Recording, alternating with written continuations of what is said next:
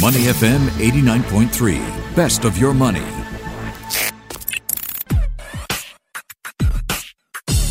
Money and Me on Your Money, only on Money FM 89.3. Good morning. I'm Michelle Martin. We see stocks headed for a cautious start today after the biggest two-day slide for global equities since June last week has left investors on edge. So today we're going to focus on exchange-traded funds, a collection of securities often seen as diversified and safer bets. What are some ETFs to buy as the stock market dips? That's our topic today. And who better to give us a tour of the ETF universe? It's huge. Than Freddie Lim, Chief Investment Officer and co-founder at Stashaway. Good morning, Freddie. How are you? Good morning, Michelle. Glad to be back. All right. Let's start with your views. Freddie, what was behind last week's two-day slide for global equities as you see it? Well, there's been a lot of talk about positioning. We call it positioning, which means that we never really complain when things are up so much. That's positioning. And now we're merely giving back some of the gains, and we are worried. So essentially, Michelle, I'm saying this is just sentimental. It is short-term in nature. I can say that the central bank has really done a lot to buffer the markets. But what happens in between, we will not be surprised if you get a correction. But if you look long-term, things are actually getting better than before. Okay. So does volatility remain elevated for equities as the global economy struggles with charting a path forward with a pandemic? We know that Jerome Powell has said it's going to be a long road ahead for economic recovery and that interest rates will remain low for a long time. So what do you see in terms of volatility remaining elevated for equities? That's exactly right. The options market on, for example, the S&P 500, we call it a VIX futures market. They're not complacent. They're still pricing volatilities at the level way above pre-pandemic level. And partly for that is because we're heading into a U.S.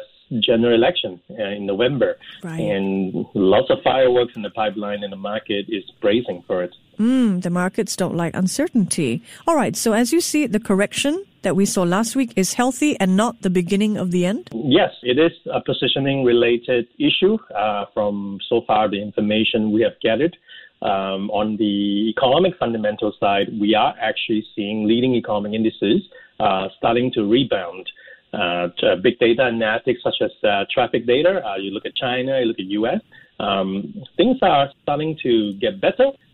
It is a slow grind, but it's not getting worse. Right. And where do ETFs stand in this market? Are you expecting certain ETFs to shine? For example, I was looking at the Renaissance IPO ETF that invests in companies that have gone public in the last 2 years, outperforming substantially, up over 53% for 2020. Well, Michelle, you and I happen to look at the same thing. The Renaissance Capital U.S. IPO ETF used to have a lot of Chinese names until the U.S.-China tension.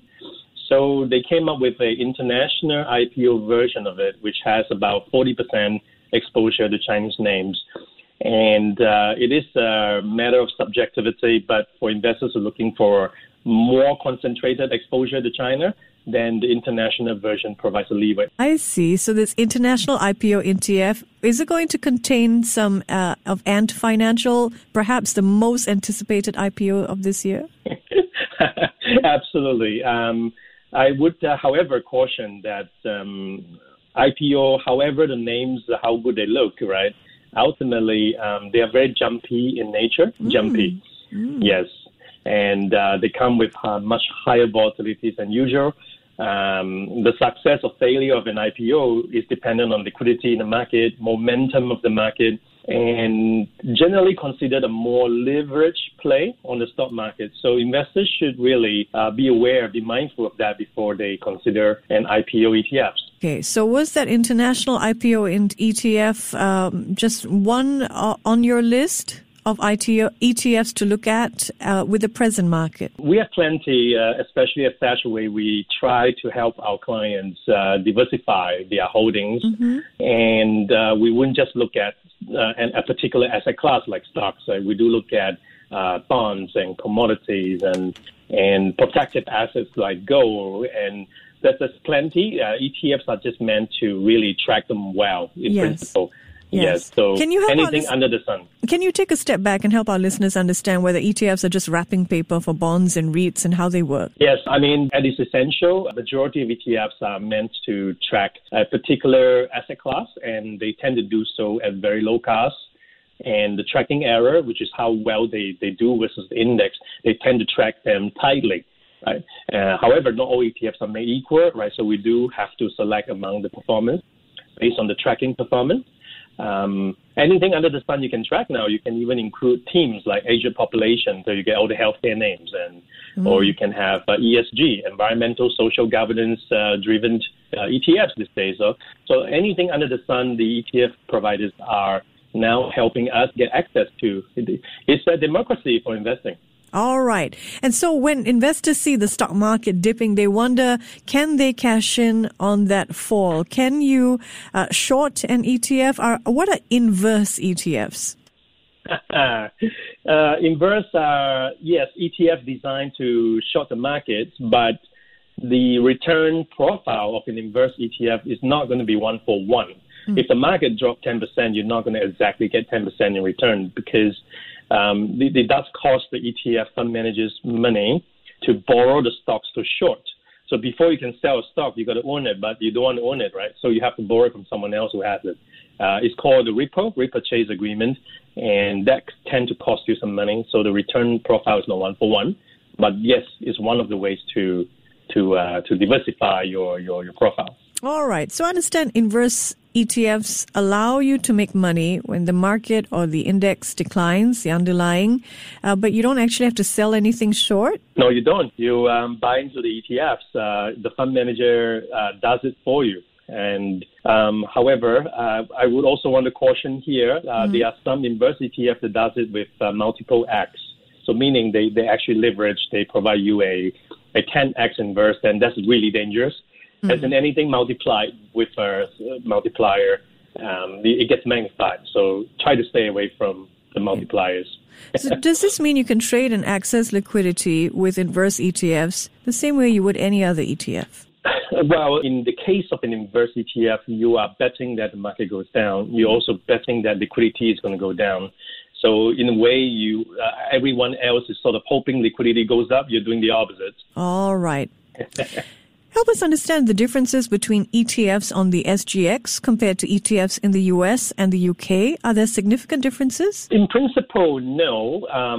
The difference is only market depth, size, and the number of names in a particular index. So on our favorite Straits Times Index has 30 names, but 30 very good systemically important names, right? So it's more like a dividend-paying stock profile. Very, very income generating. Whereas if you look at the S&P 500 at the moment, it's dominated by a lot of tech names, but it has 500 names. So there's some fundamental differences due to the markets, but the ETFs is dutifully trying to track them.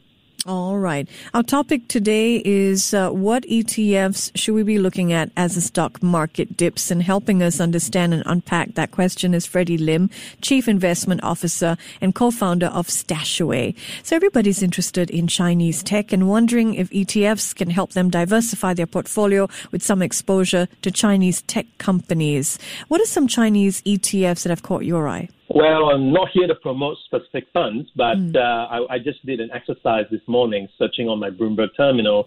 There are a lot of alternatives now. You have the CraneShares CSI China Internet Fund. The ticker is QUAPE, US. You have 3173HK, which is Premier China New Economy ETF. It tracks 300 companies listed in Shanghai and Shenzhen, 17% in pharmaceuticals, home furnishing. So that's new economy. Then you have the Invesco China Technology ETF. You have the Global X. You have the Guggenheim. Actually, there's plenty out there, and investors should really spend some time to look at the differences in fees and tracking performances before they dive into it. But I'm not going to try to promote specific funds here. Okay.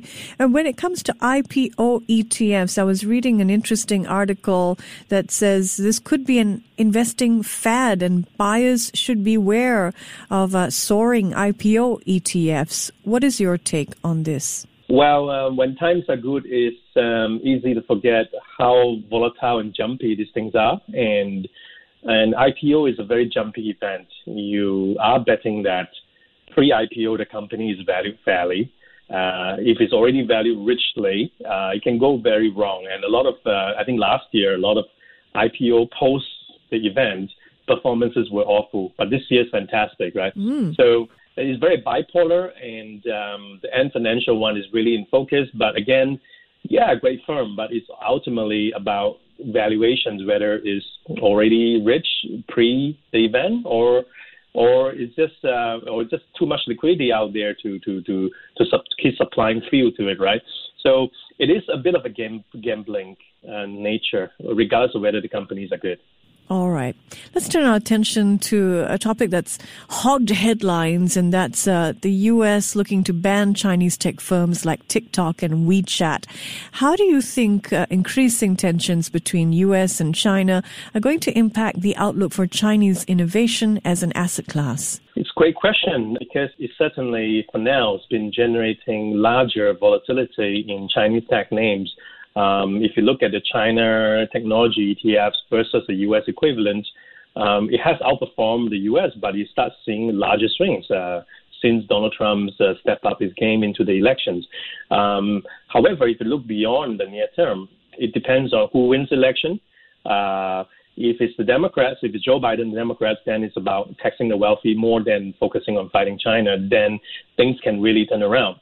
However, if you look at really, really long term, China is already gunning for spending $1.5 trillion over the next 5 years to continue to enhance its ecosystems for China technologies. So the U.S.-China trade rift is only going to make China invest more on its own on places where they lack their muscles with, right? So overall, I think super long term is going to be the next Silicon Valley. So so it's a matter of time frame. All right. All the world was enraptured when we saw Berkshire Hathaway step into gold miners company, Barrick Gold. And then there was all this kerfuffling and lots of questions coming our way about ETFs and gold. What can you share with listeners about the gold ETF market? Yes, there's a couple of versions of it where some ETFs, they physically hold gold in a vault of a bank with a certain quality and standards, and they track gold in its pure spirit. There are some that replicate it through some sort of swap agreement. They don't actually physically own it. They are more levered. They are more paper-driven. Those are the ones that, as a firm, StashAway tend to stay away with. We prefer physical. Call me old school, Michelle. But on the gold miners that you mentioned just now, investors in this case, they are taking additional risk of explorations, because the gold miners would be they'll be risking some capital to explore for more gold. And exploration is a matter of chance at times, right? Geological studies and all, but there's a bit of gamble as well, right? It's a probability game whether you actually get enough gold content in a particular area. So you're long the expertise and also the mining companies' operating efficiencies. So there's a lot more risk involved once you go to a gold mining stock ETF. But if all you're looking for is to buy gold as a protective asset to your portfolio, then you should just do so with a pure gold tracking ETF, not the gold miners. Okay, got it. It's been quite a year for gold ETFs, right? Gold is now GLD, the sixth largest ETF on the market, with more than $79 billion in assets under management as of Monday. So it's very clear that ETF investors want to be in gold right now, right? Yes, huge flow. We've seen a lot ourselves. StashAway ourselves, we also use gold actively to create protection for users. So it is a very, very interesting asset class from my point of view. Yeah. All right. Now, help us understand what Stashaway does for individuals when it comes to this ETF world, so that people don't have to go hunting and cherry picking for ETFs that work in this present market. Yes, there's so much out there in investing. It's overwhelming, right? Stashaway's motto is to make it simple, transparent, and cost efficient. For anyone with any dollars. There's no minimum requirement. Just anyone can invest in a globally diversified portfolio that goes across a lot of asset classes with a click of a button. And you can withdraw the same way as well. There's no limits to how much you can withdraw, how often you can withdraw, or how often you can contribute. So it's fully flexible, and we're here to democratize investing. Okay, and who's doing the picking of the ETFs in people's portfolios that you put together? Well, the ETF selections goes through a rigorous process. We have quite a number of criteria, some set by our regulators in different countries, some set by ourselves. And once we fit it to the engine does the screening, and we would come up with a huge list. And then from the huge list, we will, based on the latest market conditions, mix and match the best ones that we think can give you a very, very greatly diversified portfolio. And right? you're very open with your recalibration when you do it. You send that out to members as well, right? Yes, actually, before any changes, clients are notified, and there will be explanations as to why. We are very transparent about this. So this is one of the three DNA of the firm. Intelligence, transparent, and cost efficient, the three things we want to do here. All right. Well, thank you very much for your insights and joining us today as we try to figure out ETFs to buy as the stock market dips, Freddie. Thank you. Freddie Lim, Chief Investment Officer and co-founder of Stashaway. Before acting on the information on Money FM, please consider if it's suitable for your own investment objectives, financial situation, and risk tolerance. To listen to more great interviews, download our podcasts at moneyfm893.sg or download the SPH radio app available on Google Play or the App Store.